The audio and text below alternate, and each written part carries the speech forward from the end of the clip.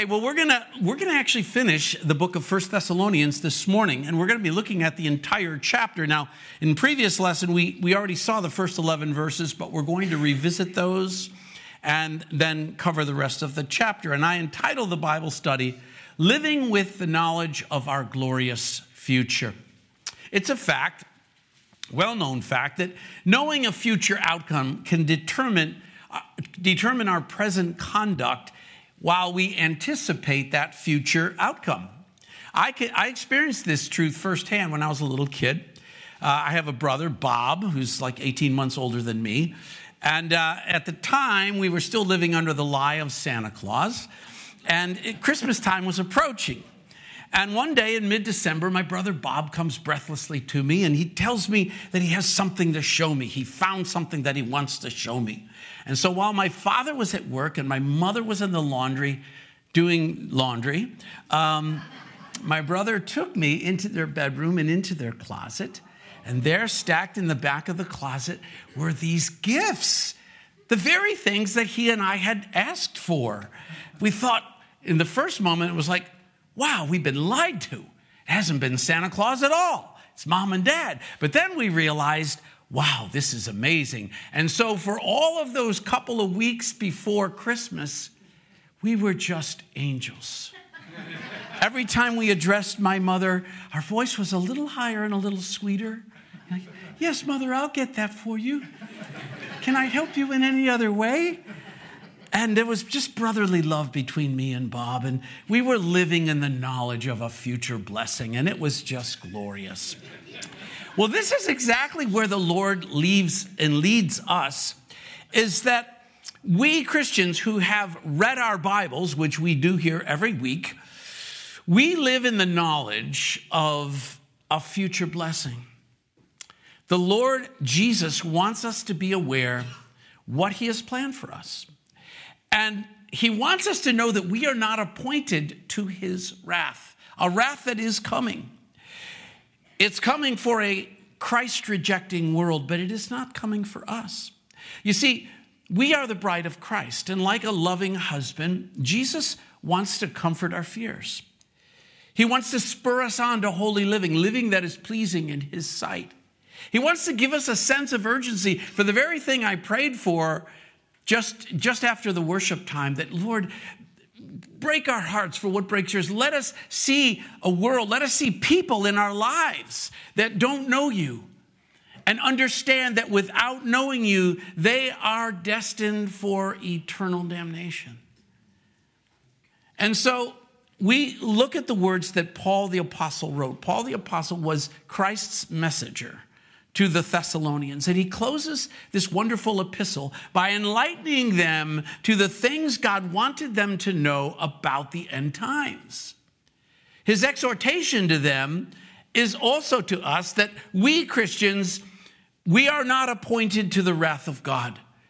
We should be, with the knowledge that we have of the outcome that God has prepared for us, comforted. We should be spurred on to holiness. We should be urgent about the business of the kingdom. And so today, as we finish up this chapter, we're going to first look at a summary of the things that God wants us to know, why he wants us to know them, and then how we should live in the knowledge of those things. And so if you would, please stand with me. We're going to start out by just reading the first 11 verses. And these 11 verses are very important truths that you should hold in your heart, because these indeed bring comfort. Here's what Paul says. He says, "But concerning the times and the seasons, brethren, you have no need that I should write to you. For you yourselves know perfectly that the day of the Lord so comes as a thief in the night. For when they say peace and safety, then sudden destruction comes upon them, as labor pains upon a pregnant woman, and they shall not escape. But you, brethren, are not in darkness, so that this day should overtake you as a thief. You are all sons of light and sons of the day. You are not of the night nor of darkness. Therefore, let us not sleep as others do, but let us watch and be sober. For those who sleep, sleep at night, and those who get drunk are drunk at night. But let us who are of the day be sober, putting on the breastplate of faith and love, and as a helmet, the hope of salvation. For God did not appoint us to wrath, but to obtain salvation through our Lord Jesus Christ, who died for us that whether we wake or sleep, we should live together with him. Therefore, comfort each other and edify one another, just as you also are doing. Let's pray. Father, as we read these words, Lord, we look around us in this world that we live in. And Lord, we see the signs. We see the signs of the season that we're in, Lord. We anxiously await your return for us, God. The things that you have told us do indeed bring us comfort, Lord, because we are not appointed to the wrath that is coming on a Christ-rejecting world. Lord, I pray this morning as we review this final chapter of this book, God, that you would impress these things upon our hearts. You would edify our minds and comfort our hearts, knowing the things that are yet to come and knowing how dearly and desperately you love us, Lord. We pray all this in Jesus' precious name. Amen. Amen. You may be seated. Well, one thing that we know for sure, if you've been living as a Christian for very long, you know this very well. Jesus and the truth that he represents divides people. Jesus said it, right? Jesus said, I didn't come to bring peace. I came to bring a sword. The sword he's talking about is the word of God, the sword of the Spirit. To know Jesus and his word is to be separated from the rest of the world in many key ways. The verses we just read provide a pretty sharp contrast between those who are in Christ and those who are not in Christ. We, he says, are sons of the light and of the day. They are of the night and darkness. We are to be sober and awake to the times and the seasons. And they are asleep and drunk to the times and seasons. We have obtained salvation because of what we know. They are appointed to wrath. And so he provides here some things that are kind of in summary fashion, things that we should know as believers. And so we see there in verse 1, he says, concerning the times and the seasons, brethren, you have no need that I should write you. Now, the times and the seasons, one of the things that he has already laid out in this particular chapter is the concept or the doctrine of the rapture of the church. We saw that when we were in chapter 4 between verses 13 and 18. A time that is appointed when Christ will come after the fullness of the Gentiles come in. That is to say that after every single believer that Christ has determined will be in his kingdom, after that final person is brought into his kingdom, the Lord comes in the air and calls the church up to himself. It says there in chapter 4, in the twinkling of an eye. And there's no other sign as we stand here and sit here today. There's no other sign that needs to be shown to us. There's no other event that needs to be reached before that imminent return of Jesus Christ. That's why it's called an imminent return. It's because it could happen at any time. And so that's the season we live in. By the way, it's the season they lived in. And so we know that that is something that is in the future. Now, he refers in verses 2 and 3 to the day of the Lord. He says, for you yourselves know perfectly that the day of the Lord so comes as a thief in the night. For when they say peace and safety, then sudden destruction comes upon them as labor pangs upon a pregnant woman, and they shall not escape.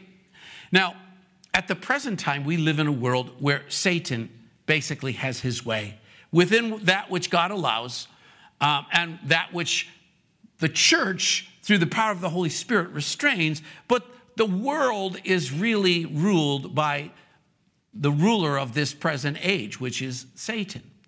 The day of the Lord, as he identifies it there in verse 2, identifies the time that marks the period when God will reclaim the earth for Jesus Christ. It begins with him taking the church off the earth.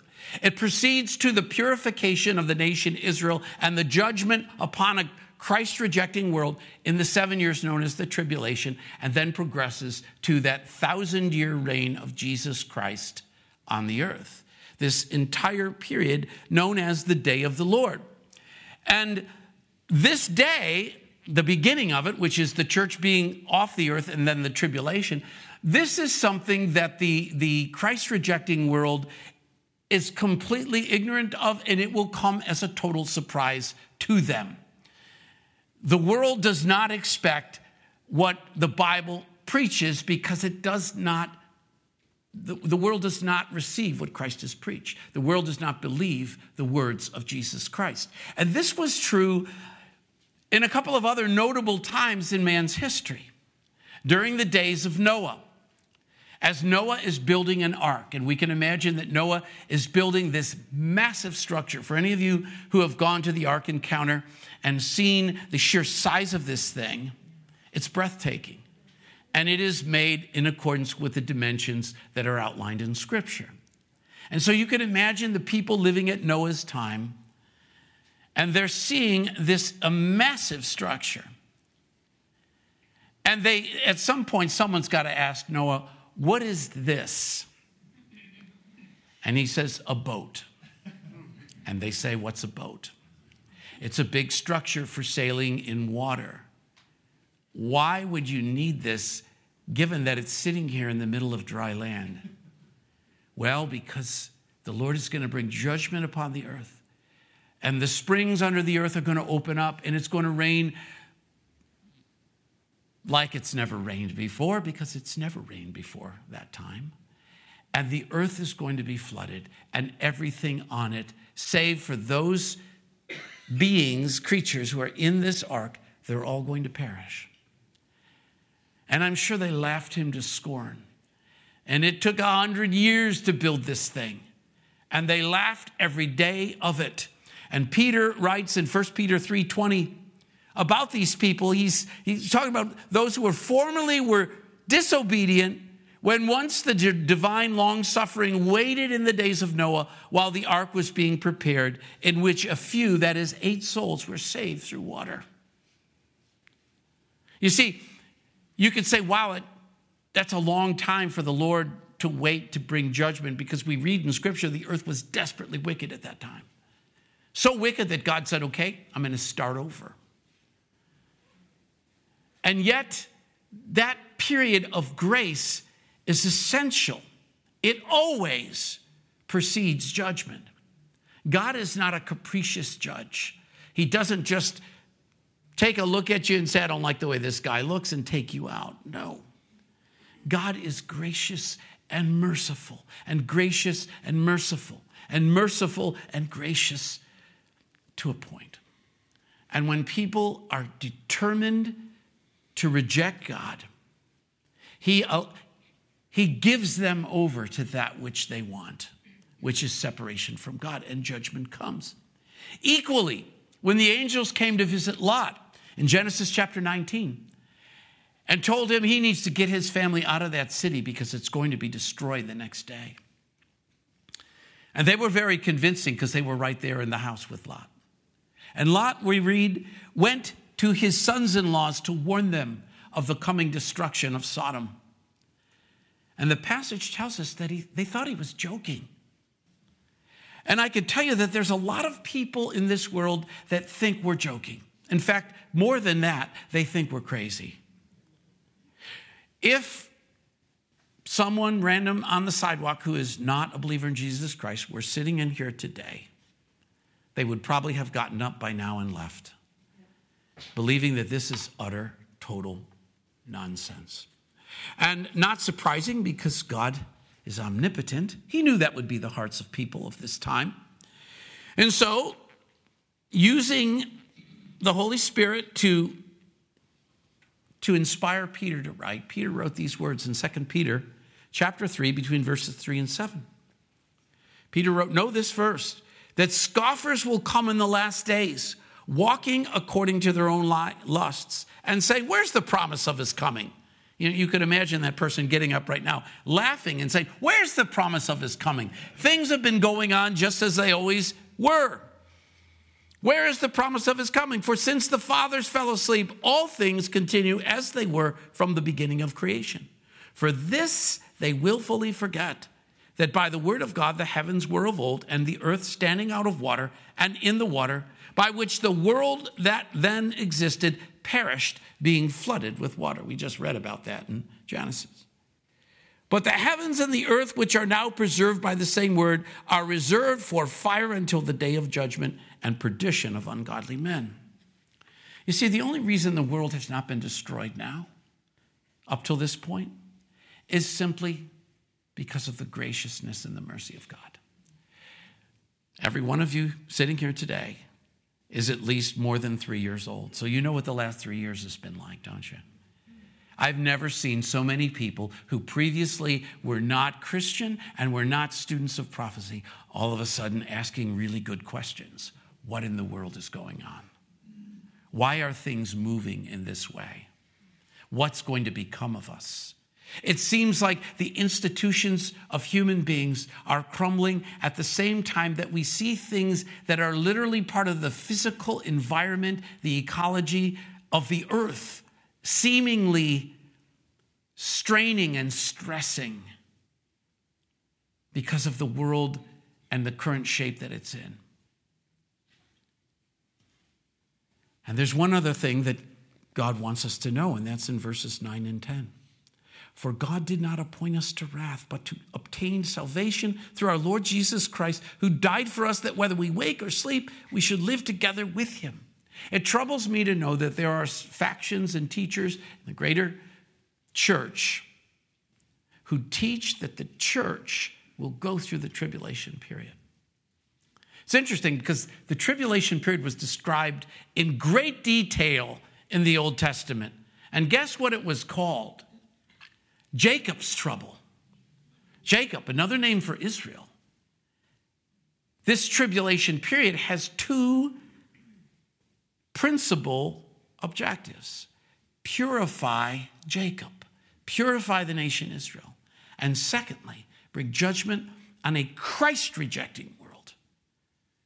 In the letters to the 7 churches in Revelation, in the 3rd chapter, we see the letter to the faithful church of Philadelphia. And they are commended all over the place in that letter. And the Lord says, because you kept my word to persevere, I will keep you from the hour of trial that will come upon the whole world. We are not appointed to the wrath of God. And the wrath of God is coming. Those will argue, yeah, but Jesus said in this world we'll have tribulation. So surely he meant that period too. No, the tribulation we have in the world, which we have every day, is from a broken, sinful creation that we did, human beings did, and we are simply living in our own corruption. What we read between chapters 6 and 18 of Revelation is a whole another kettle of fish. It is judgment from the throne of God, and the magnitude and the duration and the intensity is beyond anything the earth has ever experienced heretofore. And so God wants us to know these things. Now, he gives us some reason as to why he wants us to know these things. We saw in the last verse of chapter 14, after describing the rapture, the moment of rescue, he came to our rescue. He takes us off the earth before all of the fireworks start. Why does he tell us that? Verse 18, therefore comfort one another with these words. Look at verses 8 through 11 of our text this morning. But let us who are of the day be sober, putting on the breastplate of faith and love, and as a helmet the hope of salvation. For God did not appoint us to wrath, but to obtain salvation through our Lord Jesus Christ, who died for us, that whether we wake or sleep, we should live together with him. Therefore, comfort one another with these words. Edify one another, just as you are also doing. God wants us to know these things and then to bring us comfort, because we will be rescued. And he speaks very specifically about the things that will protect us, protecting our hearts through the breastplate of faith and love. The love of Christ is in us. We show that love of Christ to others, but it comes from Christ. And that love that we have experienced is the same love that will save us from what's to come. He tells us to protect our minds with the helmet of hope. This is not a hope so, I hope we're right about this. No, this is a hope based upon a future certainty that is part of God's word, and God can't deny himself. And so these are things that he wants us to know for comfort. But then he also calls us to holiness. And frankly, the rest of this whole chapter is instruction in living holy lives. Because we know God's word and who we are in Christ, we should adopt for ourselves eternal values. Values that are modeled to us by our King. We want to live as our King lives. You know, it's kind of the thing of our day and probably previous days that whenever someone is raised up in the minds of one of our young folks as a hero, whether it be an athlete, a musician, an actress or actor, whatever, all of a sudden you see that young person starting to take on the characteristics and the affectations of that hero of theirs. Of course, advertisers know that. That's why they pay super athletes literal tens and hundreds of millions of dollars to sponsor a shoe. Because if you want to be like Stephen Curry, you've got to wear his shoe or his hat or his jersey because you want to model your hero. Well, Christ is our hero. Christ is our rescuer. And he says, if you love me, keep my commandments. And so holy living is all about that. There's another thing we need to keep in mind, and that is that although our sins have been judged at the cross of Christ, and therefore we will never answer for those sins again, Christ answered for those sins. However, Christ will judge the church on the basis of that which we have done in our mortal bodies, whether it be in furtherance of the kingdom of heaven or not. Paul writes of this in 2 Corinthians 5:10, for we must all appear before the judgment seat of Christ. He's speaking to Christians now. And he's not speaking of the great white throne judgment, which is for sinners. He's speaking of what is known as the Bema seat judgment. It's a seat of judgment that's much like when runners in a race finish the race and now they're on the dais and they're given rewards. First place, second place, third place. Of course, in this day, it's down to 27th and 28th place, but you know what I mean. And this, he says there, we must appear before the judgment seat of Christ that each one may receive the things done in the body according to what he has done, whether good or bad. And 1 John chapter 2, verse 28 even suggests the possibility that as believers before the Lord, when that day comes, that there might be those that feel shame for the fact that they didn't contribute more, or they had things in their life that really reduced or depreciated their witness for Christ. He says there, now little children, abide in him, that when he appears, we may have confidence and not be ashamed before him at his coming. And so the Lord wants to spur us on to holy living. He wants to comfort us. He wants to spur us on to holy living.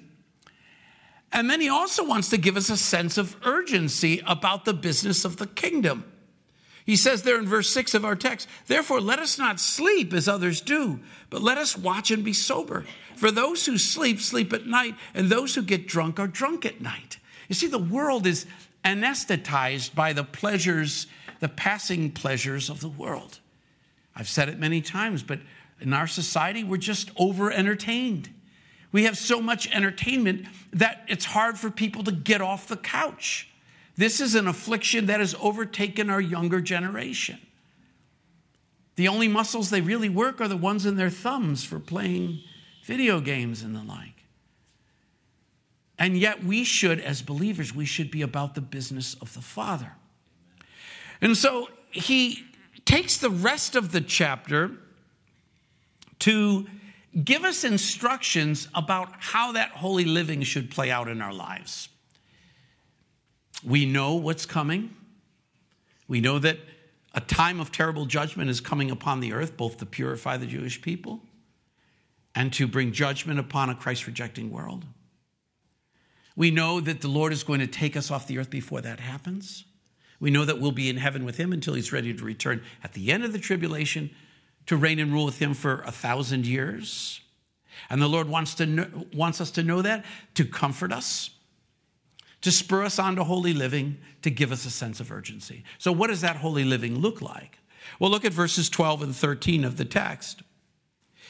He says there, and we urge you, brethren, to recognize those who labor among you and are over you in the Lord and admonish you, and to esteem them very highly in love for their work's sake.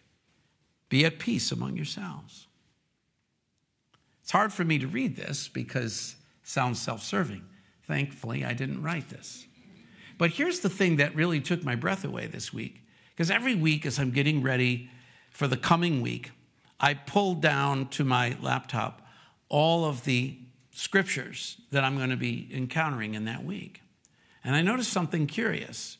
If you recall last Sunday, I announced our succession plan here, that I'll be in the pulpit until June the 25th, and starting July 1st, Vince Vincent will become the pastor of the church.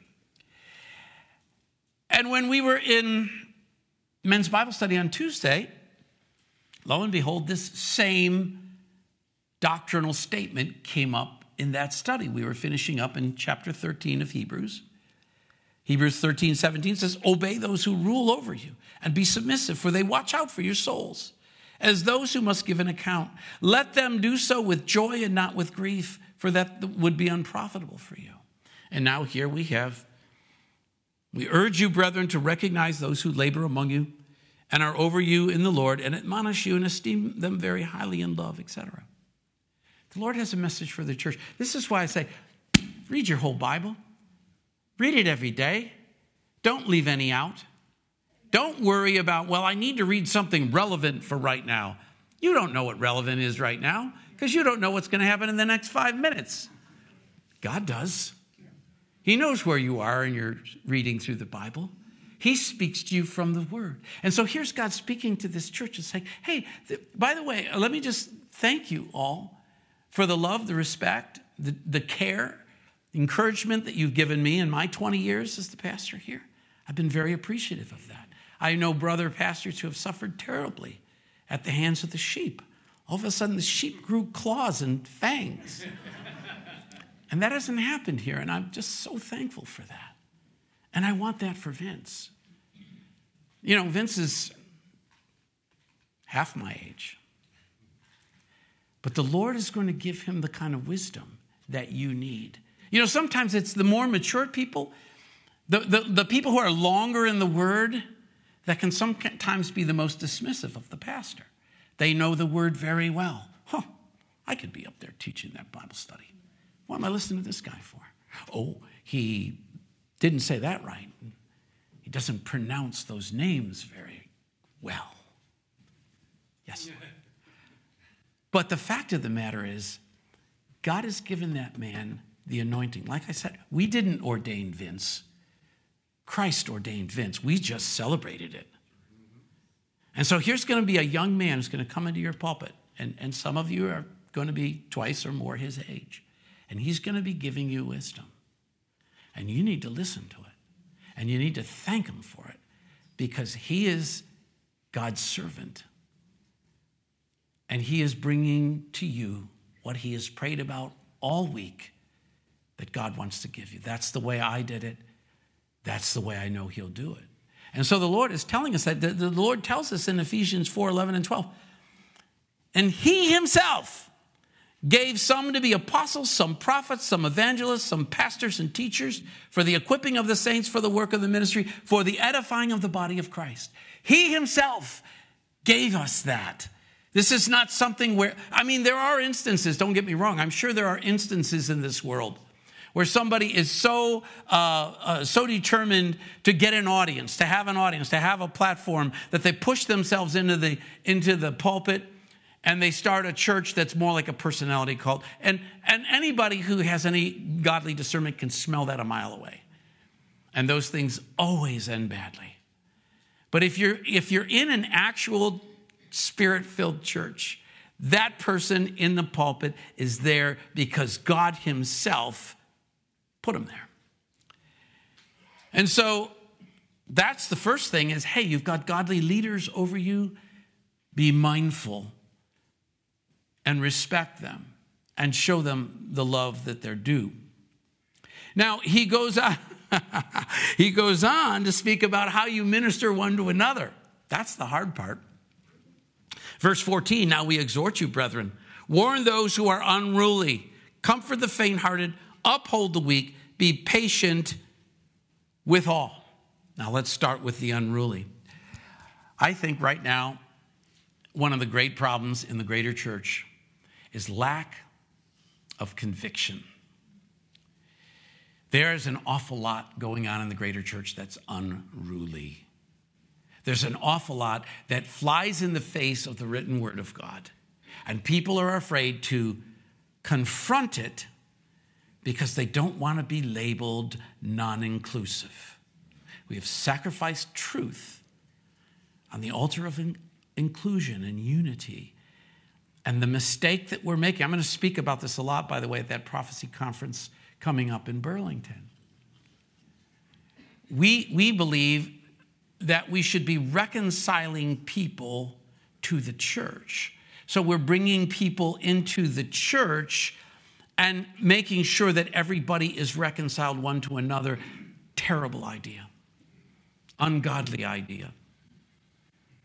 A church that is doing what the Lord has commanded it to do is reconciling people to God. Honestly, my take, as long as I've been pastoring, is I love every sheep that comes through the door. And if they want to leave the door, my only prayer is find another place where you are getting the true word of God. And then we're all happy. Because none of you are my sheep. You're the Lord's sheep. I'm just an under shepherd in this particular location. But when there's unruliness in our midst, it takes conviction. It takes standing on the truth. It takes doing something that's very difficult. That is to speak the truth in love. That is to say, brother, because I love you, I have to bring this to you. What you're doing here doesn't square with the word of God. If we fail to do that, if, for example, in my case as pastor, if I failed knowing that there was an unruly member of the church in our midst, and knowing that, and they know I know it, and other people know I know it, and I say or do nothing, I harm everybody in the room. Those who are not as long in the faith will believe, okay, well, I guess that's okay. Or worse yet, they believe, well, the Bible says thus and so, but we don't really have to take that literally. It's death for a church. And so he tells us, I exhort you. He's not saying, hey, here's a suggestion. No, I exhort you. Warn those who are unruly. Now he says, comfort the faint-hearted and uphold the weak. The faint-hearted are those who are living in discouragement and despair. In our walk with Christ, we all start from different places. And I want to just encourage you to understand that not everybody that you encounter in the body of Christ has come from the same place you have.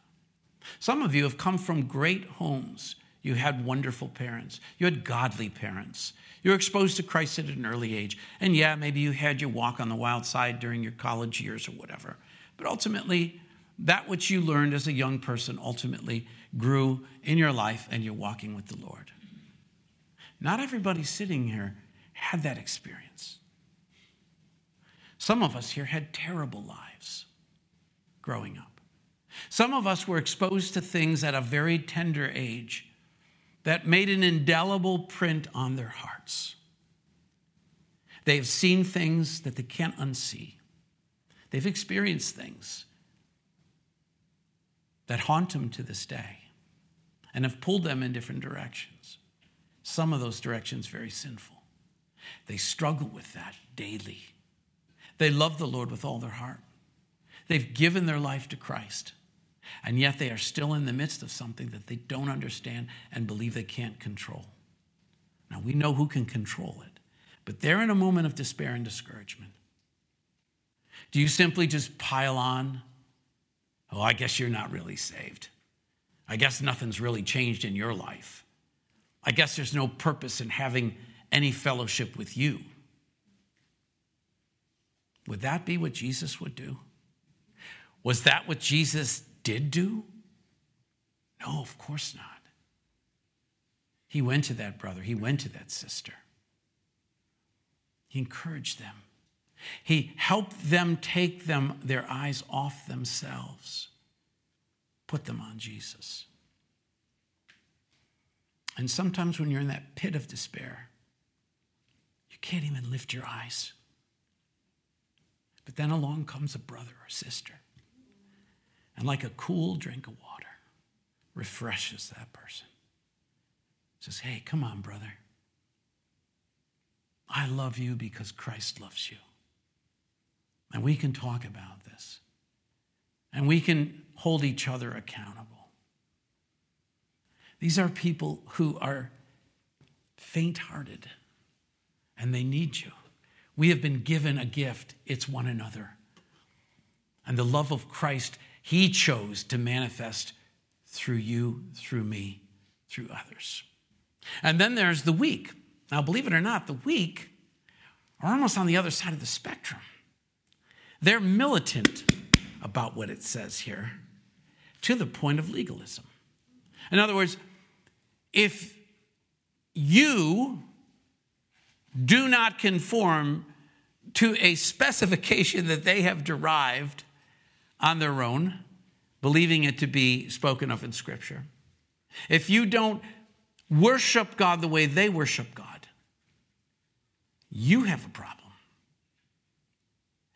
And we've talked a lot about legalism because the Lord talked a lot about it.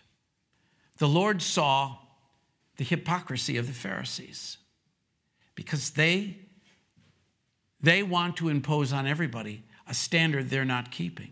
They do their level best to show a standard that they're not keeping. And then they use that to vault themselves over other people because they're not keeping that same standard. And here's what we have to understand. Christ died for those people too. There are those people who don't understand or appreciate the freedom that they have in Christ. And rather than push them away, we need to be patient with them. We need to show them love. We need to help them understand that Christ has given us freedom from legalism. That is to say that these things must be done in order to be ceremonially done in order to be acceptable before God. You must get in the water immediately after you pray the prayer of salvation, otherwise you're not really saved. Those kind of things. And so he's telling us these are all things that we need to know in order to keep the body strong and loving. He says there in verse 15, see that no one renders evil for evil to anyone, but always pursue what is good both for yourselves and for all. Responding evil for evil always escalates things, always turns out bad for everybody involved. Now look at verses 16, 17, and 18, because you can think of these as almost one thing.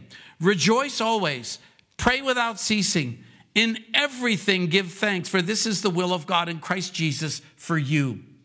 That last verse there, verse 18, man, that really personalizes it.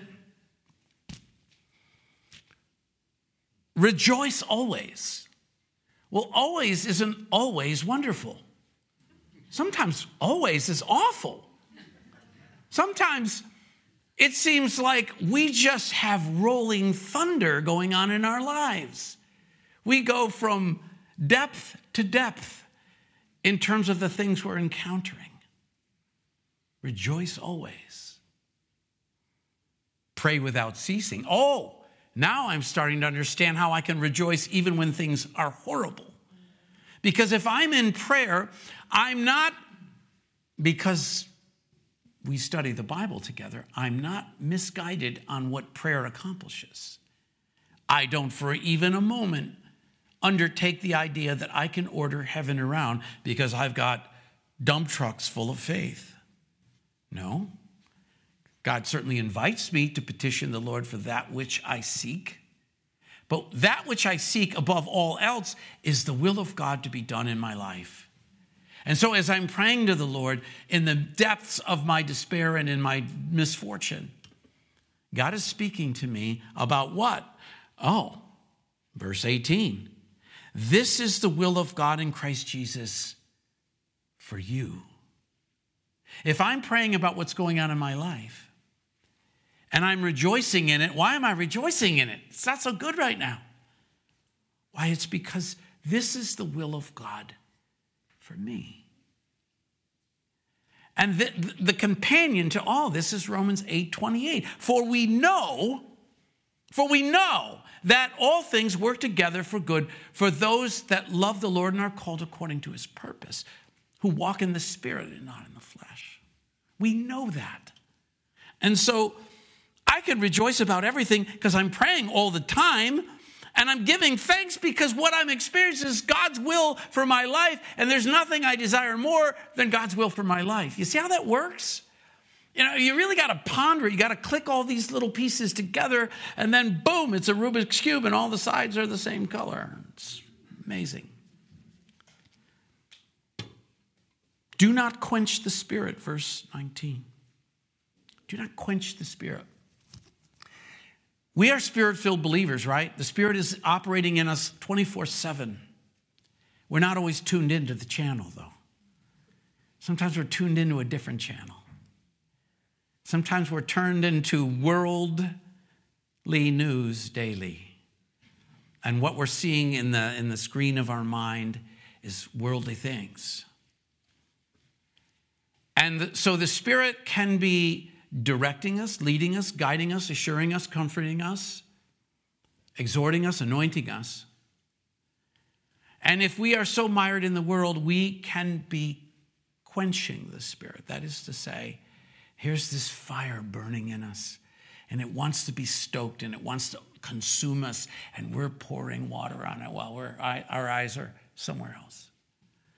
Don't quench the Spirit. Do not despise prophecies. Now, that has a myriad of connotations here. First and foremost, don't despise the prophecies that we just looked at. We know what's coming, don't we?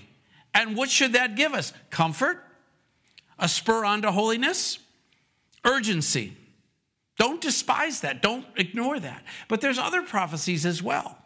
I believe that what we saw in this passage and in Hebrews chapter 13 with the men on Tuesday was prophetic. The Lord is speaking forth about something very applicable, very specific to where our church is today.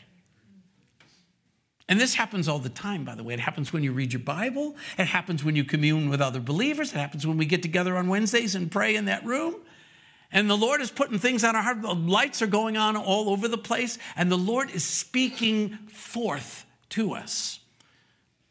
You know, people have a misconception that prophecy is always foretelling the future. This is why people constantly go to those little houses that have prophetic signs out in front. Come in, have your fortune told. I mean, I lost all confidence in those people because first thing they ask you is your name. Oh, you should know that. I'm paying good money. You should know my name. They don't. But sometimes prophecy is speaking forth. It's telling you, look, this is what God has for you today. And that's just wonderful. He says there, test all things. Hold fast what is good. Abstain from every form of evil. Boy, I'll tell you what, one thing the 21st century will be known for centuries to come, if there are any left, is we have devised all kinds of new forms of evil. We have come up with ways in which we can not only give an appearance of evil, but we can transmit it to all four corners of the globe. This is why evil is waxing worse and worse, because the multiplication effect of the internet has said that every single little area of evil that might have only existed in some small little pocket in ages past is now broadcast to the world. And anybody else who has that weakness or proclivity now can see that, and they encourage one another. They form a chat room about it. And before you know it, it's a thing. We have a direction here. Abstain from every form of evil. Virtual or real, it doesn't matter. Now, he gives this beautiful blessing and admonition at the end of the letter. He says, now may the God of peace himself sanctify you completely. If you took all that we read between verses 12 and 22, what you have there is a recipe for sanctification. And it's the Lord's mission in your life to complete that process. Now may the Lord God of peace himself sanctify you completely, and may your whole spirit, soul, body be preserved blameless at the coming of our Lord Jesus Christ. He who calls you is faithful, who also will do it. Do what? Sanctify you. He will do it. Do you understand the import of that? Sometimes we could just be so discouraged. Man, Lord, I can't believe this is my life. This is what I said. This is what I thought. This is what I did. Who am I anyway? And then we read things like this. May the God of peace himself sanctify you completely. May your whole spirit, soul, body be preserved blameless at the coming of our Lord Jesus Christ. He who calls you is faithful, who also will do it. Brethren, pray for us. Greet all the brethren with a holy kiss. I charge you by the Lord that this epistle be read to all the holy brethren and sistren, which is what I've been doing. The grace of our Lord Jesus Christ be with you. Amen. And the grace of the Lord Jesus Christ be with all of you as well. Now, after our Sanctity of Life Sunday next week, which we couldn't have in January because PSS had some change in staff and also we had to put it off till now, we will be starting 2 Thessalonians 2 weeks from today. Let's close with a word of prayer. Father, we thank you for this precious epistle, Lord. We thank you for the truths that Paul just packaged up here beautifully. How tenderly and completely he loved the believers in Thessalonica, Lord. How tenderly and completely you love us. That your Spirit would anoint Paul to write it, and your Spirit, through the power of many different people, would transmit it so that we hold it in our hands today, that we too might be comforted, that we might be spurred on to holy living, that we might have a sense of urgency for bringing others into the knowledge of Jesus Christ, Lord. We thank you for the blessing of your word. We thank you for the gift of your Holy Spirit. We thank you for the blood of Jesus Christ that has saved our very souls. We thank you, Father, for all this. In your Son's precious name we pray. Amen. Amen. God bless you. Enjoy this beautiful day.